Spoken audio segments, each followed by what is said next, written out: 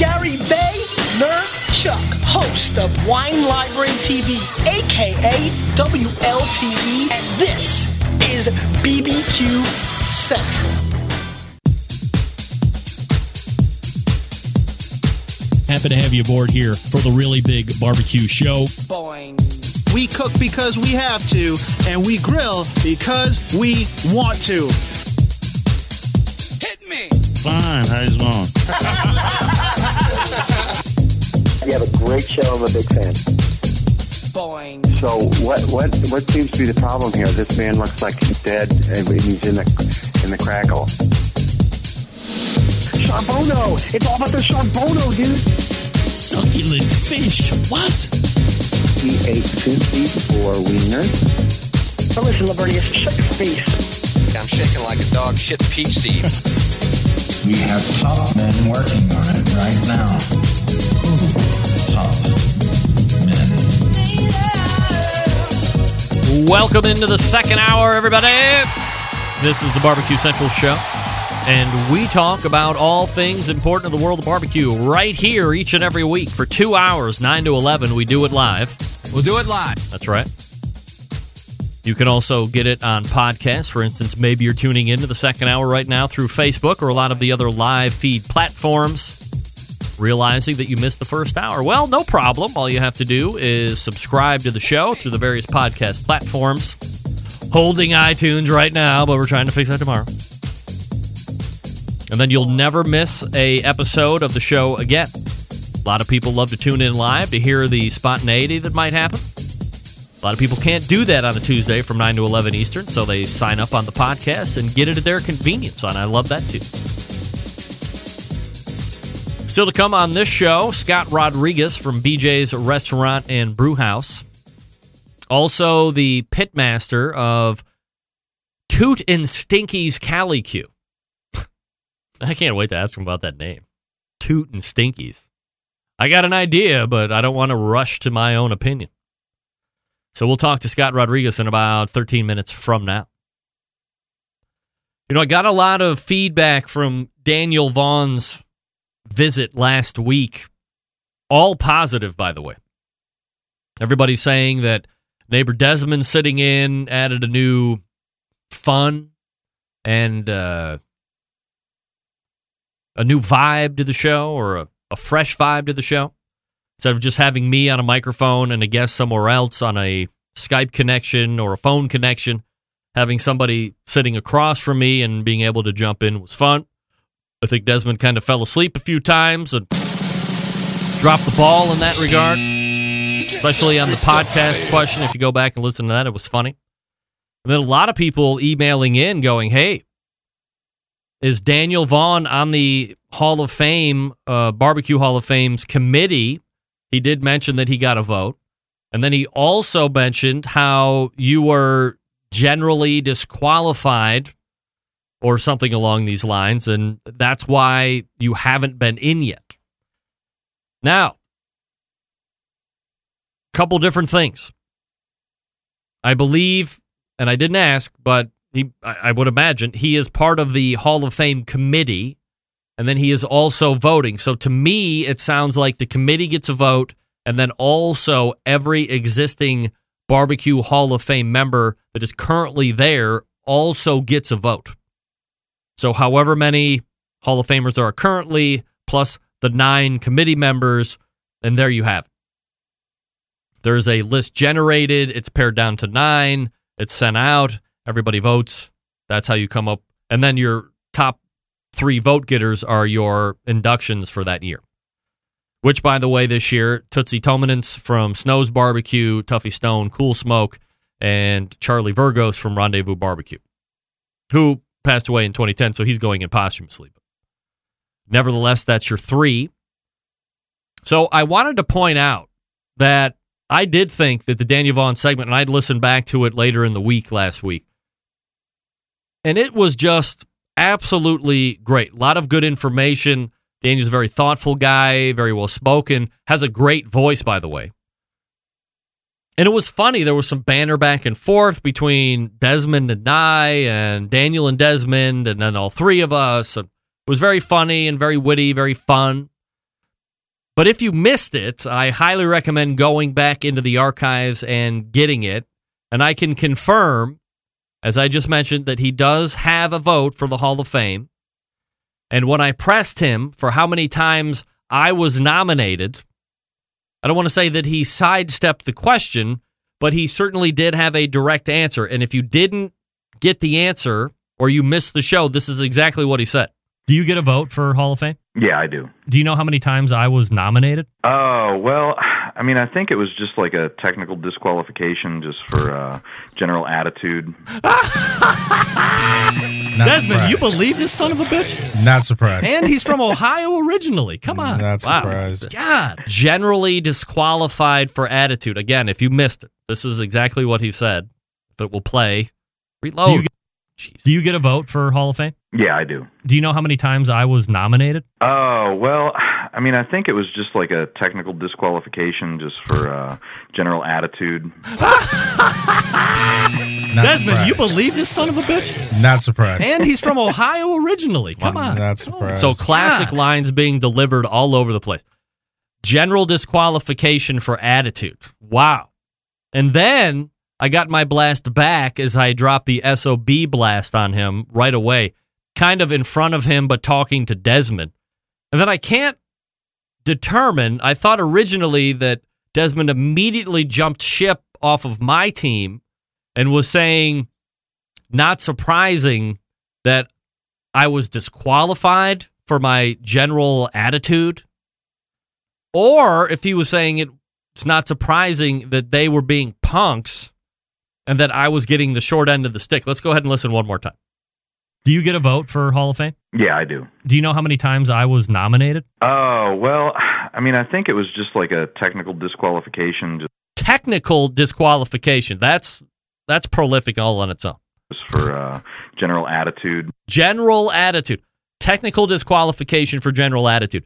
If you ever get an email from me going forward, and I'm using the terms technical disqualification for general attitude, I think it means that you're a dope and I don't like you. But I'm just trying to be nice and business oriented.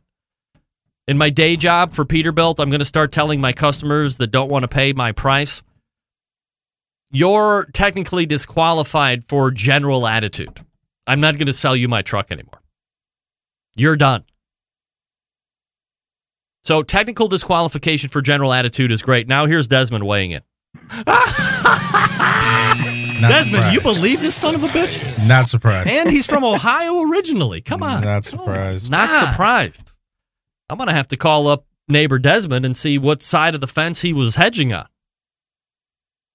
I mean, most of me wants to believe that he's got my back here and that he's not surprised that the Barbecue Hall of Fame was discounting me for no good reason. But geez, part of me thinks that he might have been signing with Daniel Vaughn because he hears me talking about it off air and probably has had enough. And now he's been given audience to let his true feelings out kind of in a low-key way.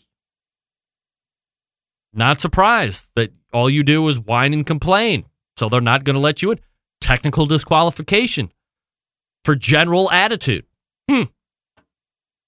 One never knows. You know, I missed this last week, and I am remiss, so I want to go ahead and circle back here. And by the way, I still think it's an incredible achievement that Terry Rowan won 3 steak cook-off events in a row. 2 in one day and 1 the previous week. That's great. Mad props to Terry. Terry, I might have you on the show. If you win next week, if you're competing this coming weekend and you win, I will have you on the show. You can book it. So go ahead and do your thing. I will have you on the show next week. But I was a little laser focused on the Hall of Fame barbecue talk, as you can tell. And I missed mentioning that Dave Bosco won back-to-back grand championships. The second coming now, it'll be 2 weeks ago when we hit this weekend. And by the way, that second in a row got him booked auto qualifier into the Jack Daniels World Championship Barbecue Cook. Congratulations to Dave.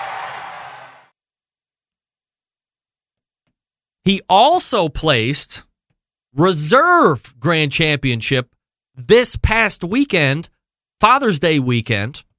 So Dave is really killing it right now on the competition scene. By the way, if I may mention, a lot of people out there on the barbecue circuit maybe don't want to sit there and tell you exactly what they're using, but Dave is in a very unique position right now. He's a competitive barbecue cook. He cooks a lot of events during the course of the year. He's routinely been very consistent, top echelon cook for any number of years now.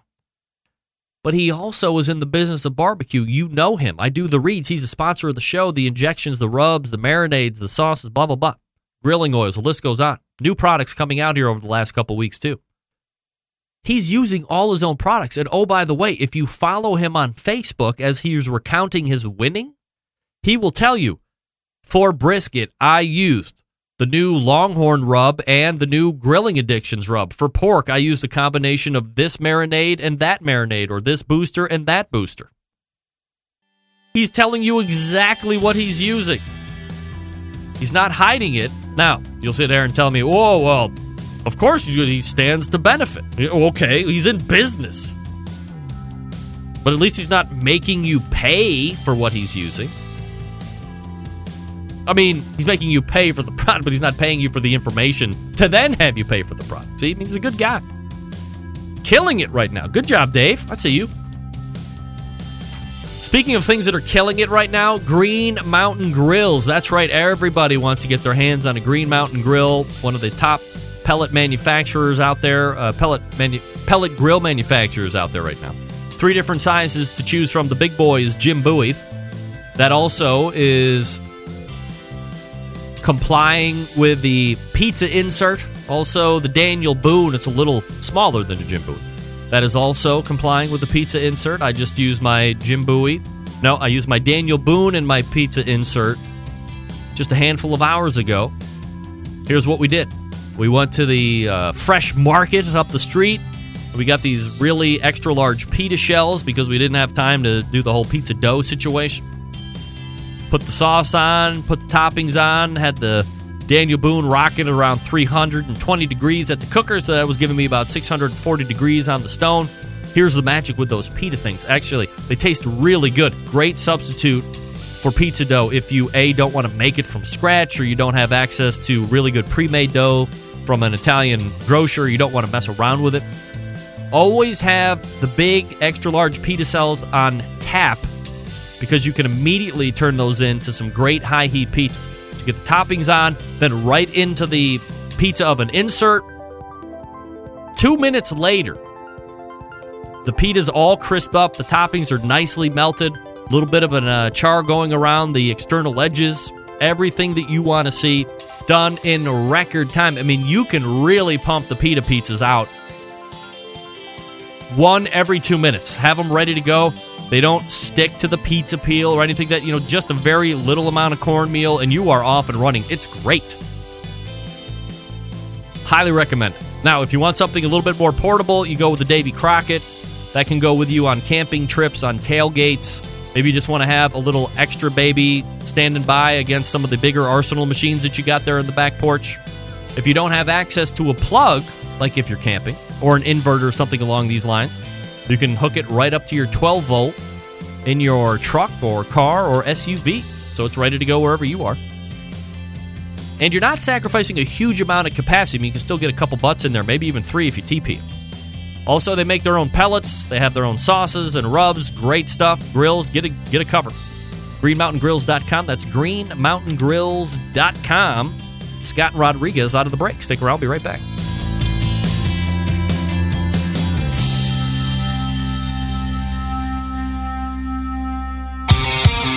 The only show giving you a monthly visit from a doctor of barbecue. A man actually named Meathead. The author of a barbecue Bible. Bloggers, reviewers, competitors, and manufacturers by the dozens. It's the Barbecue Central Show. Once again, here's your host, Greg Rempe. Hey, Smoking with Smithfield Committed Cooks. Make sure you head to smokingwithsmithfield.com and report your first place wins to claim your prizes. Have you registered to compete in the American Royal Pork Loin Ancillary category? Have you? Smithfield just increased the prize purse to $6,000, Polly. Make sure you sign up to the American Royal site today, and don't forget to sign up for the Smithfield Classic in Richmond, Virginia. September 29th. To sign up, reach out to Jesse with Big Poppa Smokers. That's Jesse, Jessie, at BigPoppaSmokers.com. Thanks to good folks out at Smithfield. All right, my first guest in the second hour is not just a competitive barbecue pitmaster. He's also the Senior Vice President of Culinary and Kitchen Innovation for BJ's Restaurant and Brewhouse. Time to get a unique look at both a commercial kitchen experience as well as barbecue competition experience and how they meet, join, meld, and whatever descriptor you want to put in on it. Let's race to the Traeger Grills hotline and welcome first timer to the show, Scott Rodriguez. Scott, how are you, buddy? Good. How are you tonight? I'm doing absolutely fabulous, Scott. Appreciate you asking. Let me go ahead and get you in here to the picture so we can see you. Where are you located, Scott? I am in Huntington Beach, California. Oh, man. So board's probably out back on the Woody. You're getting ready for quitting time, and you're going to catch some waves, right? Oh, yeah, definitely. Or maybe some beers. Maybe some waves or beers. I mean, one might be considered the other, right? Yeah, usually when I come near the beach, they splash water on me to get me back in the... I get it. So Huntington Beach, a great place, no doubt about it. So I guess... I do find this interview setting up to be kind of a unique one because of your professional experience, and then you're also on the competition side of things when it comes to barbecue and how they might meet up and stuff. But I guess before we get into that kind of a conversation, a little bit about you, where you grew up and how you found your way into professional cooking. Yeah, I actually grew up in Southern California out of Altaloma, Rancho Cucamonga area, and just loved cooking growing up and cooked a lot with my mom, and got into working for a couple of different restaurants, Cask and Cleaver and Knollwoods and those types of places, and then ended up getting a scholarship to go to Johnson & Wales University in Providence. Wow.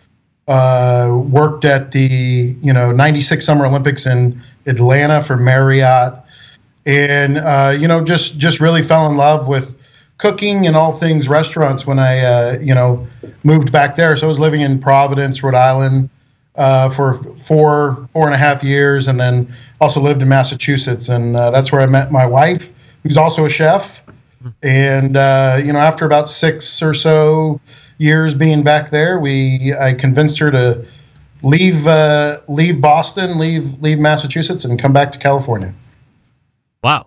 So who's the better cook, you or your wife? Well, me. Yes. Hands down. Great answer. When you were in the East Coast, did you ever visit the East Coast Grill and hang with Chris Slasinger? I did not. What? Nope. Oh, no. Bad news. Place closed, too. It was like legendary. Yeah, I think he was like one of the first guys. What was the book that he wrote?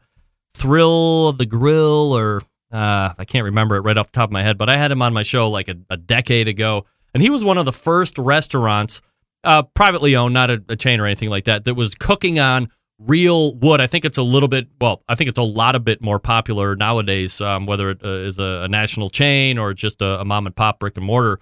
But he was the first guy that I know that was not charcoal, but really burning sticks, kind of like those the grillery setup that you see on Instagram and all that stuff now. Definitely, yeah. I mean, you a big fan of that? Like, if you had your druthers, would you like to have like wood-fired kitchens in all the BJ's restaurants, or no way? Hell yeah, all day long. Hell yeah! I think it really does add an extra depth and component to the food that you're not going to get from just a normal everyday restaurant. Would you be trusting your, I don't know if you call them cooks or chefs or linesmen, to be able to, I mean, that's a different beast, right? I mean, you're cooking on something that's gas, easy to regulate, kind of monitor, but when you're cooking with live fire, a lot of things can go wrong if you're not keeping your eye on it. Oh, no, definitely. And I mean, it's all part of the training, but it's a different beast, and it's a different animal. And that's where, having right now for us, we have coming up on 200 restaurants, you have to put trust into your operators out there. Otherwise it just doesn't work. Scott Rodriguez joining me here on the show. Scott, from a corporate background. Actually, let me ask you one more question. You went to Johnson & Wales. I only knew one other person in my life that went to Johnson & Wales, and it was very prestigious, and it was a big deal when he got in. And he always told me, you get there and it's like a certain amount of training for everybody, but then at some point in the education, you have to make the decision to go either business or cooking. Is that true? And if it is, what did you just decide to focus on the cooking aspect? Well, the thing about the university is that where it differs from CIA, in my opinion, is CIA trains probably some of the best chefs in the world. Mm-hmm. Whereas Johnson & Wales trains the best food service professionals. And in this day and age of management and having to wear multiple hats in jobs, not only can you be a chef, but you can also be a manager, or you can move into a corporate role or sales, or there's a million different things, and you're not pigeonholed into just being a chef your whole life. So when I went there, I did 2 years and got my associates in culinary, and then I moved on into food service management and got a bachelor's degree in that. So then that way I understand more of the business side, the accounting, hospitality law, all of those different things that you need to be a more well-rounded professional employee. So when did Competition Barbecue unveil itself to you? Did you see some type of a promotion on a flagpole? Were you trolling on the internet and heard about it? Where do you get introduced? Honestly, it was probably back in the barbecue pitmaster early days. You watch that on TV, and my brother and I, who's my partner on my barbecue team, is we are UCLA season ticket holders, and we tailgate, massive tailgate every Saturday that we can, because that's about all we have going for us out here. And we always would do pork or whatever we wanted, and actually Sterling Ball is the one who introduced us and basically pushed us into competitive barbecue after some things we had done with him here at BJ's.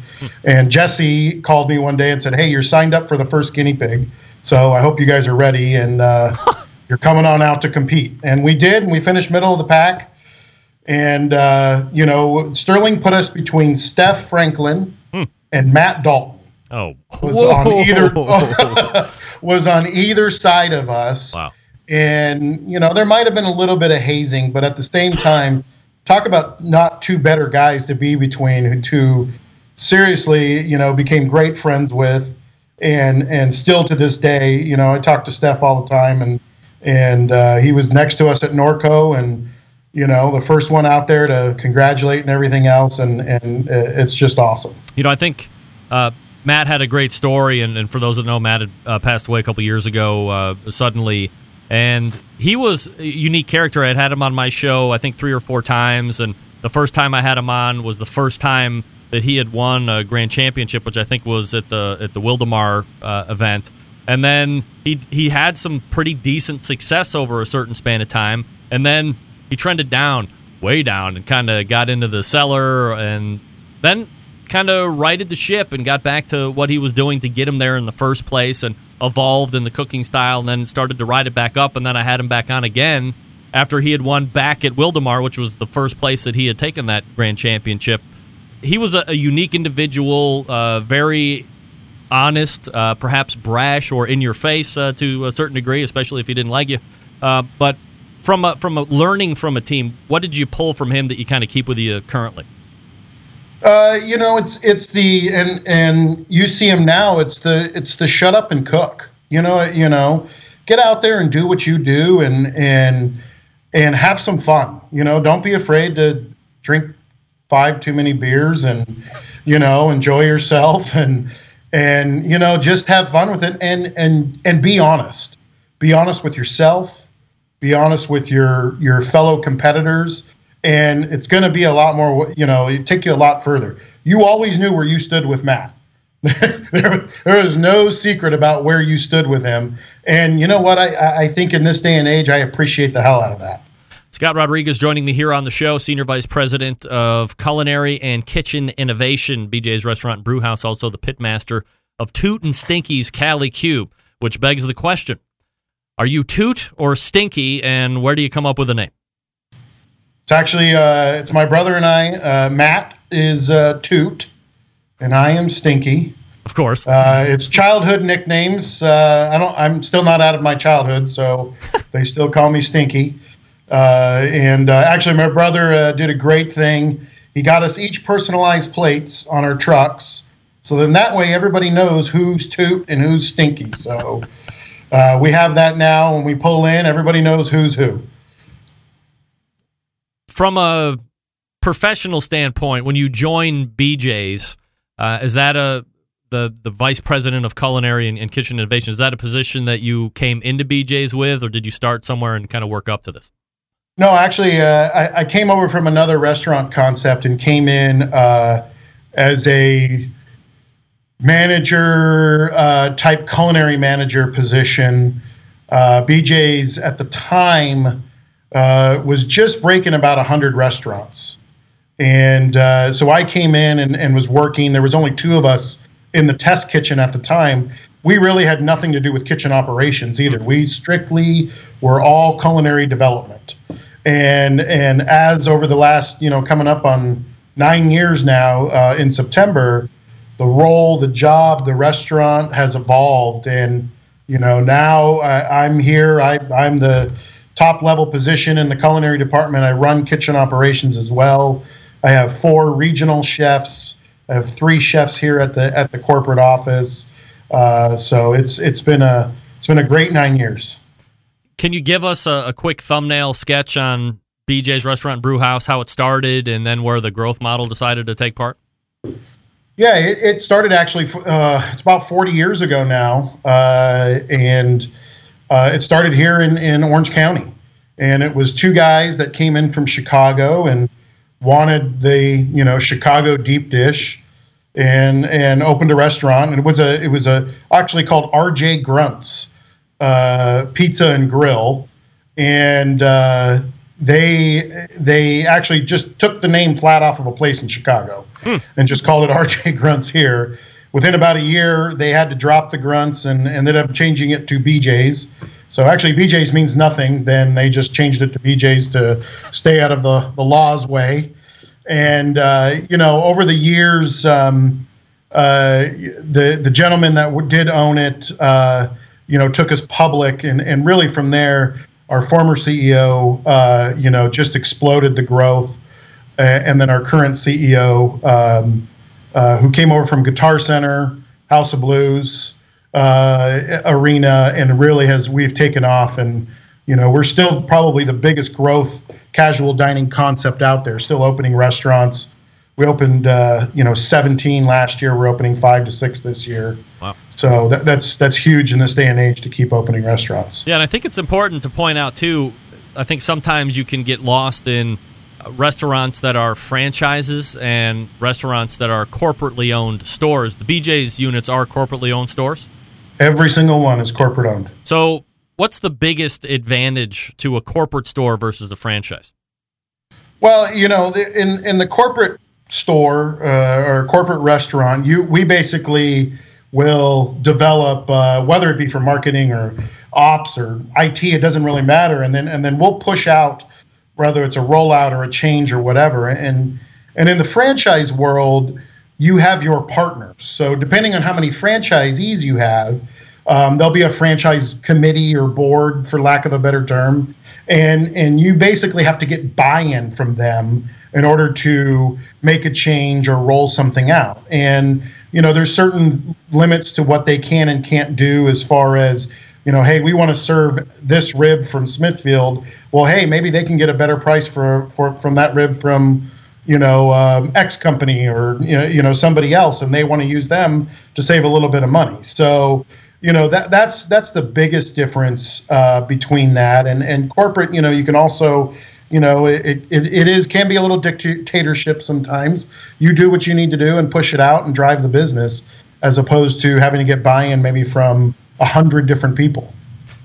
Barbecue and grilling is very popular. I mean, it's always been popular, right? But I don't know if we have seen the level of popularity that we have seen from a backyard aspect that we have in the last 3, 4, maybe 5 years. Maybe it's tapered a bit as it relates to the competition barbecue side. But how do you see it from a restaurant perspective? Are there must-have items right now on a menu that whether you're a BJ's or somebody else that people are coming in looking for barbecue or good grilled stuff? Absolutely. I mean, I think you look at what a fellow competitor of ours that introduced the wood-fired grills. I'll leave them nameless. That's not by mistake that they went down the wood-fired grill route. And one of out of our top 5 menu items, 2 of them are steaks. And, we were born on pizza, and 2 of our top 5 menu items are steaks. So that just goes to show you that, and people love that type of cooking. And I also think that, some of us don't do it very well at home. So why am I going to go spend, $30 at Costco and buy prime steaks and screw them up? No, I'd rather go to a restaurant and get a really good, perfectly cooked steak and know that I'm not going to screw up and lose money. So I still think it's a big thing. You look at the Costco's of the world, what they have sitting in their boxes, and Sam's Club and all those guys, how much barbecue stuff they have sitting out there. They only put things in their cabinets that sells. So I think that's always a good place to keep the pulse of what people are eating, is look at places like that. Scott, let me ask you this follow-up question, and you're the guy to answer this. Last week, I don't know if you listened to the show or not, or if you ever heard about the show before I asked you to come on the show this week. But I talked about my experience at a Jeff Ruby's, which is a really high-end kind of a regional dry-aged steak house. Not all dry-aged, but they have a decent selection of dry-aged steak. And to every steak that we have 5 people on the table. Every steak came out well undercooked. And I had put out a diatribe about how restaurants are out there purposely undercooking steaks. By the way, I've done reporting on this as well, and I've read some other articles on the show that have kind of corroborated my take, that they're purposely undercooking your steak because you can always bring it up, but once it shoots past over, the option is, just eat it and suck it up, or the restaurant's going to be throwing it away, which means you're throwing cash away. Can you put any validity to that? And the better question is this, or the more important question. If you go into BJ's, is the guy cooking my steak using a thermometer to test doneness, or is he using the squeeze test or the poke test? We actually use thermometers on everything. Oh, right. Now we're talking. Now we are talking. And the reason we do that is so we avoid throwing steaks in the trash. And it's one of those things. It's the simplest thing in the world is use tools that can help you cook better. And that is one thing that we introduced. We rolled out a brand new steak program probably about 5 or 6 years ago. And the 2 things that we did were, there is a calibration that happens on your grill or charbroiler that happens once a week, that you come in and check it, and that there are thermometers that are placed at every single station that have to be working at all times. And it's a requirement to stick the probe in there and take a temperature every single time.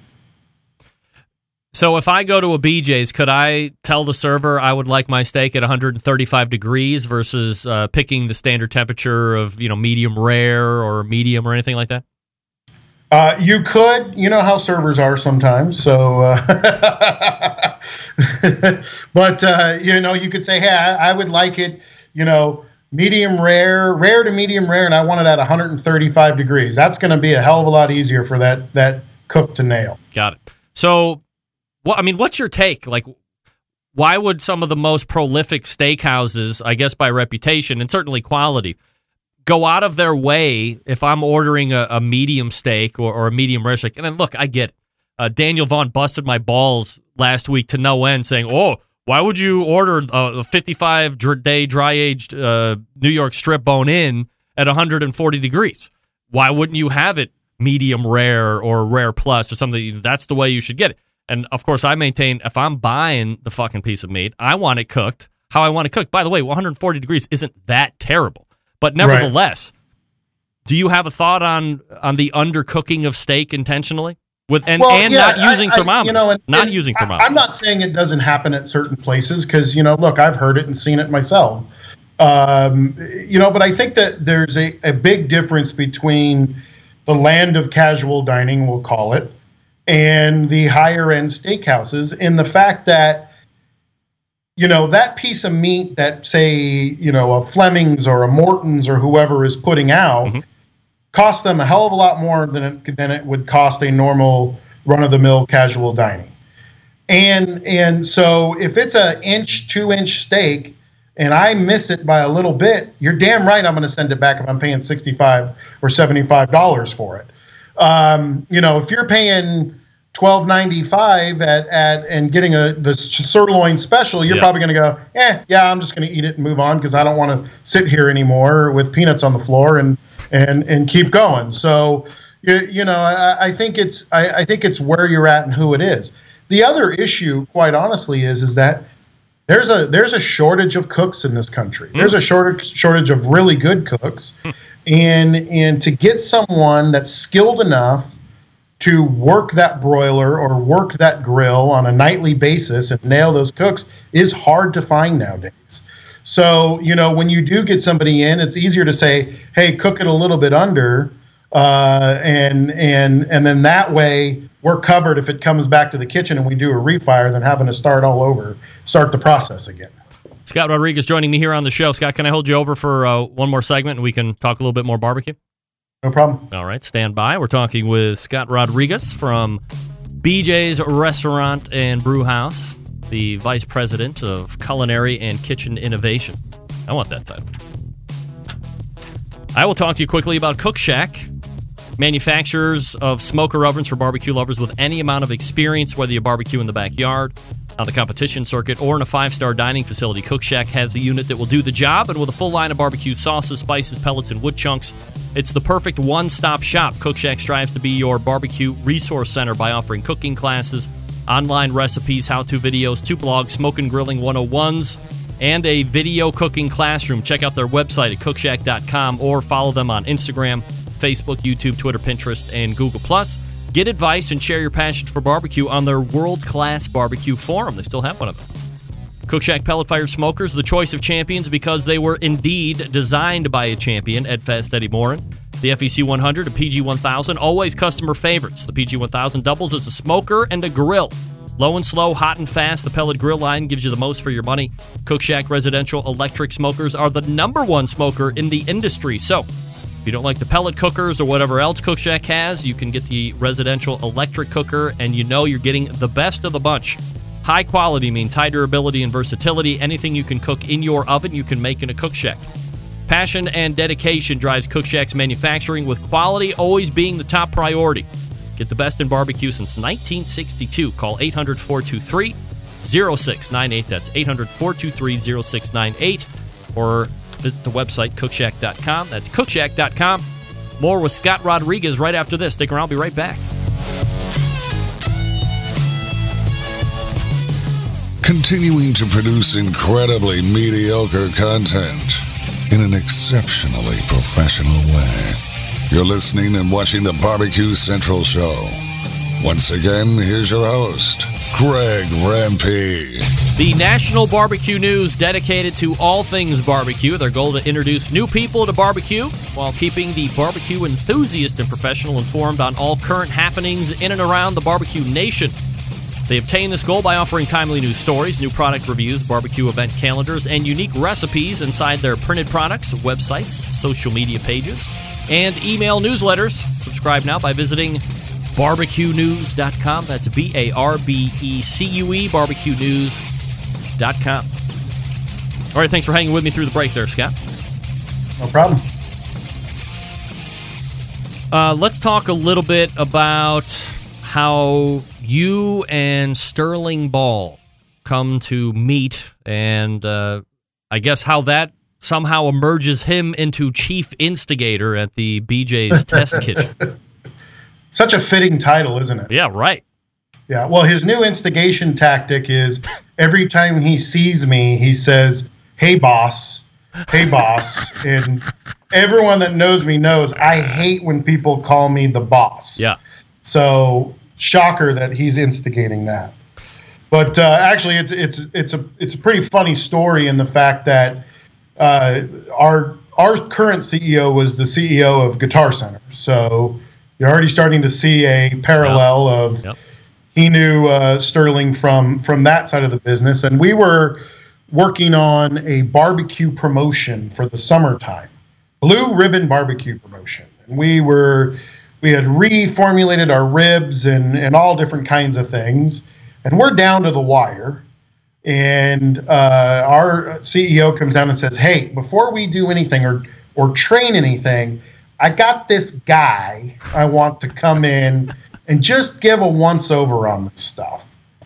So if you can imagine a bunch of stuffy white coats standing around in the kitchen, and here comes Sterling in, shorts and dirty barbecue T-shirt and shoes with no socks, and jumps in and starts messing around with us. But within probably about 10 minutes, you knew this guy could cook. And immediately started messing around with some rubs and brought in sweet money to us at the time. My favorite. And the first thing he did was, when our ribs came out from cooking, he hit them with apple juice and then a little bit of glaze of barbecue and finished them off.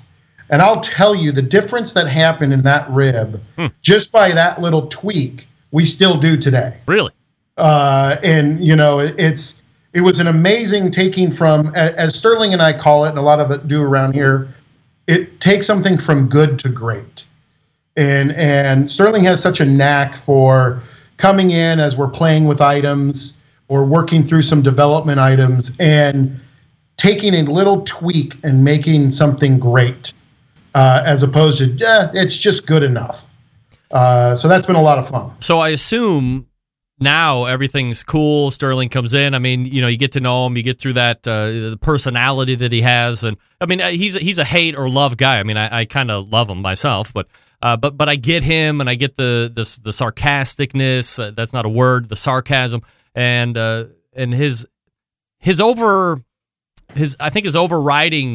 element to his whole being is just wanting to help, whether it's through philanthropy, whether it's helping you take good to great, food, whether it's me on, try this on your show, or, let's game plan this, or whatever the case may be. He's trying to help forward the agenda of whatever he is into. So probably everybody digs him now, but when he first walked in, as you said, kind of looking like he might have just come off of a beach, and he's got a T-shirt, and then you got a bunch of white coats on the other side. Was there at all any apprehension on their side for time? There was not? Massive apprehension. Massive. I mean, look, I mean, those that have embraced him and have partnered with him, and now I have become great friends with him. It's taken me to new levels. Mm-hmm. I consider him a mentor and a great friend, and he's a damn good cook. But he's, look, as with anything, and knowing Sterling how he is, he's also a straight shooter and is going to tell you how it is. And, I can remember one tasting where we got through a tasting, and all of the, execs are sitting around the table, and they said, "Oh, this is really good." And Sterling looked at everybody and goes, "You guys are all out of your damn mind." He goes, you have to challenge us to be better cooks. You have to challenge us to give you better flavors.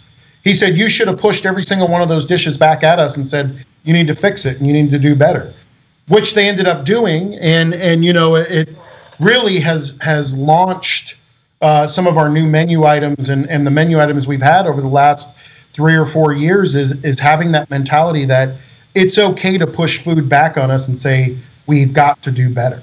And, it's those types of things. So, yeah, he might ruffle some feathers sometimes, but you know what? In the long run, he's doing it out of the best intention and trying to make you or us or Big Poppa Smokers or whatever else it is the best.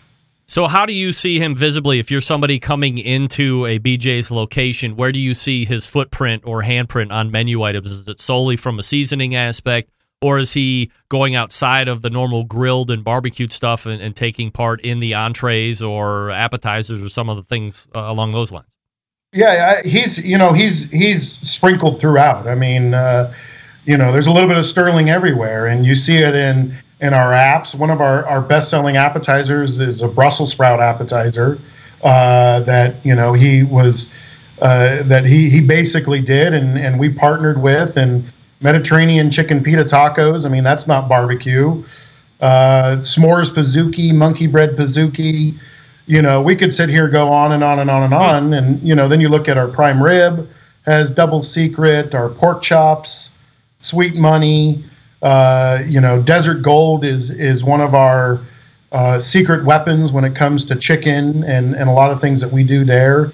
So, there's just little things that we've done, and it's finding the right flavors, but it's also not being afraid to push the envelope. And a lot of times in restaurants, you're afraid to take that step. And what's the worst that's going to happen? It's just not going to sell, right? So you take it off the menu later on, and you can plug something in its place. And that's always been the philosophy, is you're going to fall down and skin your knees sometimes, but that's okay. If we don't know, if we don't try it, right? Let's quickly talk about where the line of divergence happens between competition barbecue and barbecue that you're going to put on the menu at BJ's. You have to be cooking for the masses for competition barbecue. You're cooking for the judges, maybe 25 or 40 or 50, depending on how big the competition you're at, but it's kind of a different profile and texture and tenderness deal. How different or how similar is what you're doing on the competition scene finding its way into the BJ's test kitchen? Well, I think from a difference and where it splits is in competition barbecue, it's really about one bite, maybe two at the most, right? And you're packing as much flavor and as much punch into one bite, and you're manipulating the food, and I mean that in a good way, of the presentation and how it looks in the box, and the best 6 slices or 8 slices that I can get. Whereas in a restaurant setting, and even with barbecue and that, is you want to be able to enjoy 8, 10, 12 ounces of meat. So, I think any of us as barbecue cooks know I don't want to eat a rib anymore to save my life. I just couldn't do it. But I would eat a rack of ribs at a restaurant because it's not that intense flavor in every single bite. It's a gradual, increase in flavor, and then the depth of flavor there that increases over the entire dish, not just in 1 or 2 bites. And that's really the biggest difference, is trying to create something enjoyable on the restaurant side that you want to finish and that you crave, as opposed to how much flavor can I pack in one little bite or 2 bites and showcase my best foot forward with one piece of meat or one slice of steak or something. Scott, let's talk a little bit about a competition barbecue here. You won the Norco, California event a couple weeks ago. 57 teams taking part in that one, and you finally kicked through the glass ceiling there and notched your first grand championship. What's it like to get into that club? It's almost like, what do I do now? And getting that monkey off your back has been incredible. And my brother and I, we were in a wicked slump the beginning of this year. Just couldn't seem to cook our way out of it. We were scratching our heads at the judges' scores, and we generally get 1, maybe 2 calls a contest, and usually finish top 15, top 10, and just never seemed like we could catch a break. And at this one, it was get back to the details, reset your timelines. Don't stray from anything. If it's 204, then pull it at 204 or whatever the hell you want to do. And we felt really good. I don't think we had any expectation moving in. And then, they start calling names and you're like, holy crap, all of a sudden we got 3 calls and, we're in this thing, and then the nervousness starts. It always seems that the pitmasters doubt themselves, especially after reserve has been called. You figure, we tanked somewhere so bad it's really knocked us even out of the top 10. Were you of a similar mindset, or did you feel pretty good? Well, no. I mean, it's funny. Ed Williams, is texting me during the thing. So Zizig's Barbecue had 2 first-place calls. We had 1 first-place call, a 2nd place, and a 6th place. Both of us didn't get a call in brisket. And I'm thinking, and he's texting me, you or Jason are going to be really pissed off after this when they called RGC and it wasn't him or it wasn't me and my brother. And it was like, one of you guys is going to be really pissed off because he had 2 first place. We had 3 calls. Thank God it was us. And you know, the rest is history, right? Do you have a fairly extensive competition agenda for the rest of the summer or the year, or not so much? No, we average about 1 a month is where we're at. You know, anywhere from 6, 7. I think the most we've ever done is 8 comps in a year.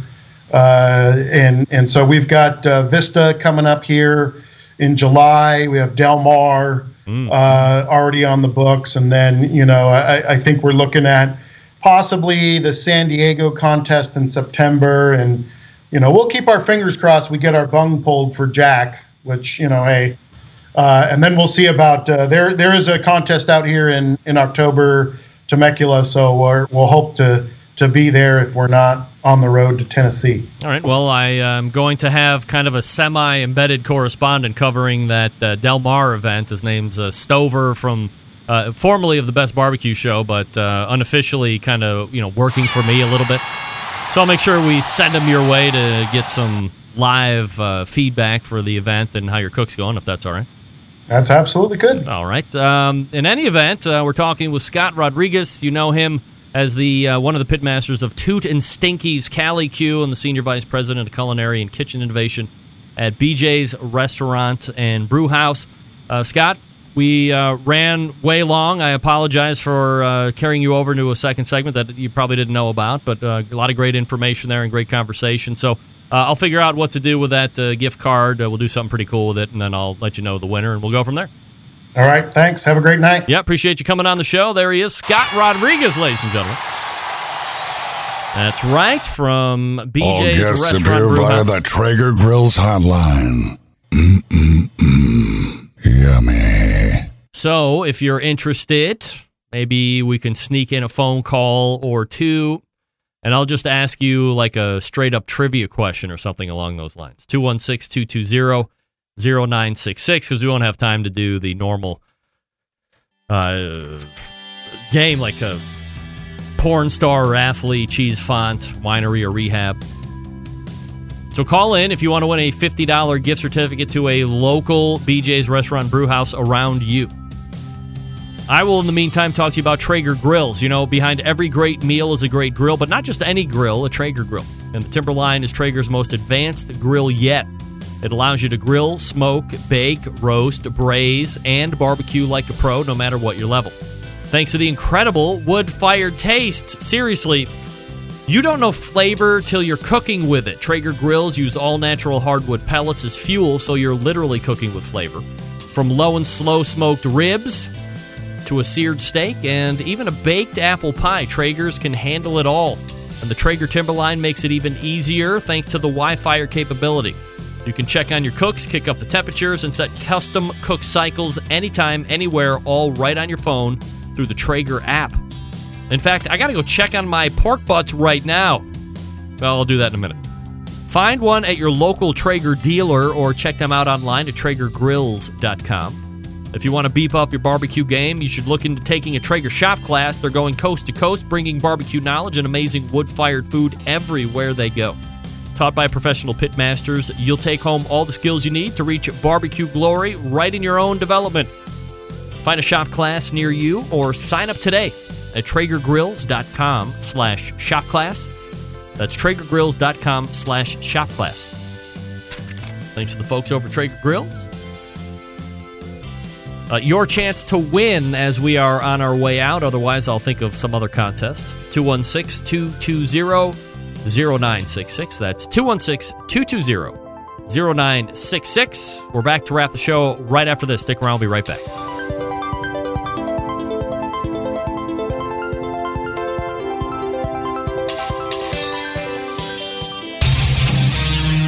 whole packers, full racks, legs and thighs, injecting butts.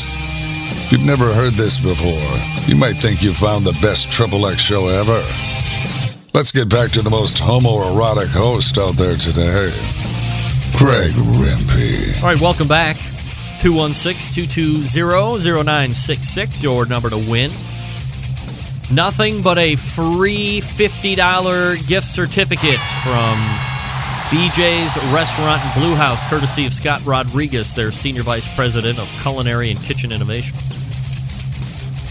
That was a lot of great talk there about how a big corporate casual dining restaurant is operating these days, their growth over the past handful of years, and then, of course, most importantly, I'm always wondering, what's the business like? How do you press out recipes? How are you coming up with recipes? I was surprised to find out what a large hand Sterling Ball has had in as far as their recipe development, and then items that I guess you wouldn't normally associate with a Sterling Ball, like some type of a Thai dish or noodle dish versus just something that you would normally associate with him, that being a barbecued or a grilled product. So, as Scott said, very talented cook and doing a lot of simple things to help elevate good to great. That's kind of a great saying that I might start using all for my very own if I want to. The other thing that I thought was interesting was the talk on where the barbecue for competition versus barbecue that you get in a restaurant lie. I mean, how many times have you heard somebody say they're opening up a barbecue restaurant and they're doing it competition style? And I guess how does that translate to the end barbecue user, which would be an eater or a customer? There's been many a pitmaster on this show that says what I'm doing in the competition circuit, kind of like Scott was echoing, it's way over the top. It's one bite. It's 2 bites at the most. And if you served me a plate of competition barbecue, 6, 7, 8 ribs, there's just no way in hell I would be able to polish that off. I would get palate fatigue. It would be too rich. It would be too overwhelming, and I just couldn't do it. But when you get into a restaurant scenario and you're ordering or you're able to order a half rack or a full rack of ribs off of that menu, it can't be as flavorfully intimidating, I think I just coined a phrase, as it would be in a competition barbecue sense. I mean, you think in your mind that's what you want, but in reality, you're probably not going to be able to consume all of that. Now, of course, you can always take it home and do all this other stuff if you want, but whatever. All right, let's go ahead and make tracks out. We'll do something social media for the $50 gift certificate. So if you don't follow me on social media, do that now. Friend me on the Facebooks at BBQ Central Show, also on the Twitter and Instagram at BBQ Central Show. Really easy. All the way back in the first hour, Steven Reichlin was in. Had a lot of great conversation. We talked about him on the road. He'll be in Kansas City tomorrow night doing a barbecue signing and barbecue demonstration and book signing. He might be at Anton's and Slaps. Joe Pierce, I might be shipping Steven Reichlin your way if you're interested. I'll get at you. He's a big listener to the show, both Steven and Joe. Then we caught up with Brett Galloway at the State Cook-Off Association. A lot of big events going on over the next couple of weeks. Big events transpired over the last handful of weeks. StateCookoffs.com is the website if you want to keep up with all the fun. And then in the second hour, Scott Rodriguez, the co-pitmaster of Toot and Stinky's Cali Q, Senior Vice President of Culinary and Kitchen Innovation for BJ's Restaurant and Brewhouse. Great 2 segments with Scott. Big show planned for you next week, as always. Until next Tuesday at 9 p.m. Eastern Standard Time, this is your program host, Greg Rempe, saying... Start the game! Let's go! And good night now.